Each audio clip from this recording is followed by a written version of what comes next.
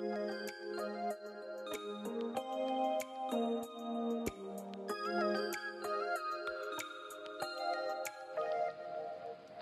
and welcome to the Inspired for Life podcast series, brought to you by Community Life Center in Warsaw, Indiana.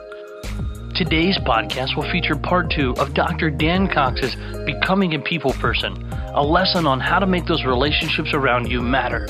Stay tuned, you won't want to miss it. Inspired for Life is a ministry of Community Life Center here in Warsaw, Indiana. Make sure you check us out on the World Wide Web at www.communitylifectr.com.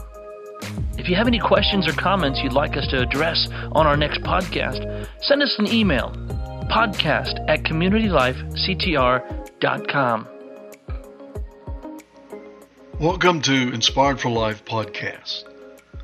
Welcome to part 2 of What Draws Me to People. Or you can put yourself in that place and ask that same question. What draws me to people? Understanding the qualities you enjoy in others. Part 2. You want others to appreciate you? William James said, the deepest principle in human nature is the craving to be appreciated.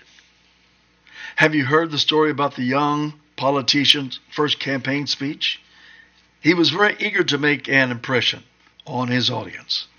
But when he arrived at the auditorium, he found only one man sitting there.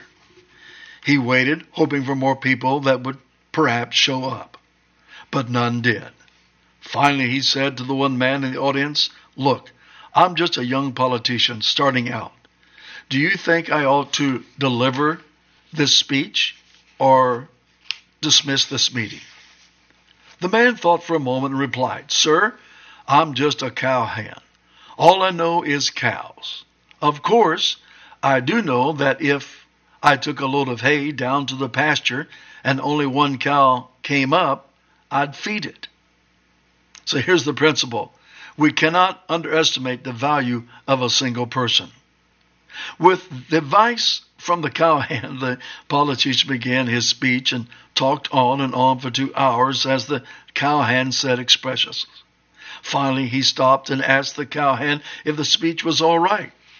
The man said, "Sir, I'm just a cowhand, and all I know is cows. Of course, I do know that if I took a load of hay down to the pasture and only one cow came, I surely wouldn't dump the whole load on him." The principle is this: don't take advantage of people. J.C. Stiller, after analyzing many surveys, found that the principal cause of unrest among workers were the following, listed in order of their importance. Number 1, failure to give credit for suggestions. Number 2, failure to correct grievances. 3, failure to encourage.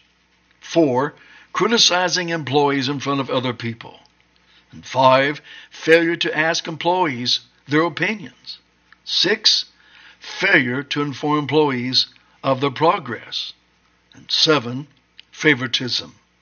Notice that every single item has to do with the failure to recognize the importance of the employee.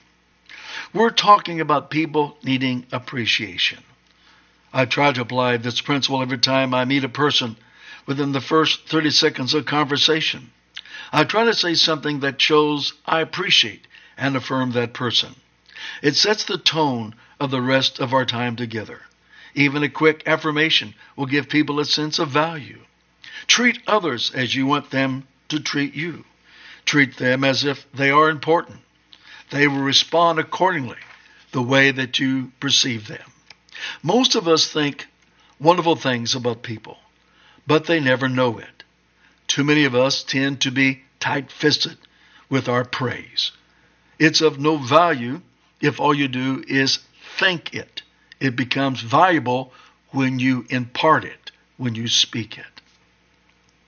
Almost all emotional problems and stress come from unresolved conflicts, failures to have developed right relationships with people.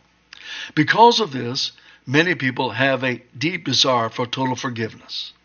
A forgiving spirit is the one basic, necessary ingredient for a solid relationship. Forgiveness frees us from guilt and allows us to interact positively with other people. Ernest Hemingway, in his short story, The Capital of the World, he tells a story about a father and his teenage son who lived in Spain. Their relationship became strained, eventually shattered, and the son ran away from home. The father began a long journey in search of the lost and rebellious son, and finally putting an ad in the Madrid newspaper as a last result. His son's name was Paco, a very common name in Spain. The ad simply read, "Dear Paco, meet me in front of the Madrid newspaper office tomorrow at noon. All is forgiven. I love you." As Hemingway writes the next day, at the noon in front of the newspaper, this dad, so hopingly to find his son, found when he arrived in front of the newspaper at the set time, there were 800 Pacos, all seeking forgiveness. There are countless Pacos in the world who want more than anything else to be forgiven. The two great marks of a Christian are that they are forgiving and forgiving. Show me a person who walks with God, and I'll show you a person who is a person of a giving heart and is forgiving of others. The unfortunate truth is that many of us, instead of offering total forgiveness, pay something like this Irish prayer. Let me share it with you.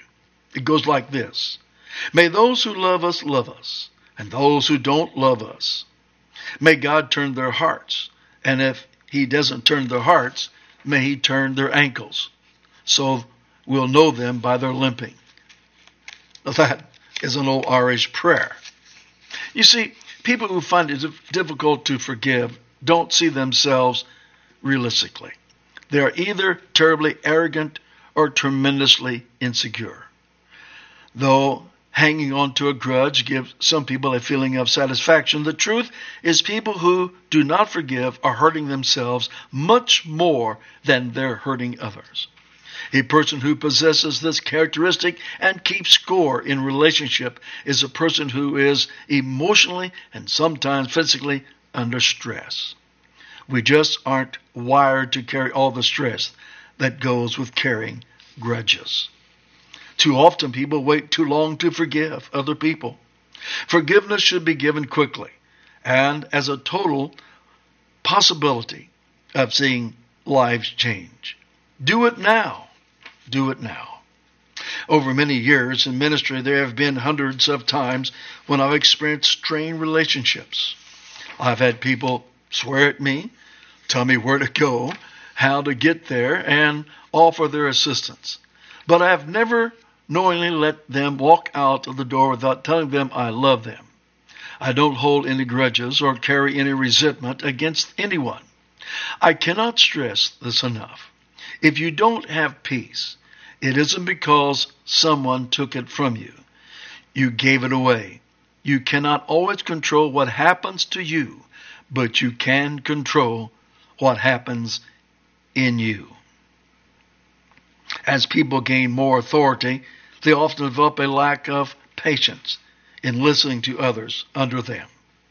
A deaf ear is the first indication of a closed mind.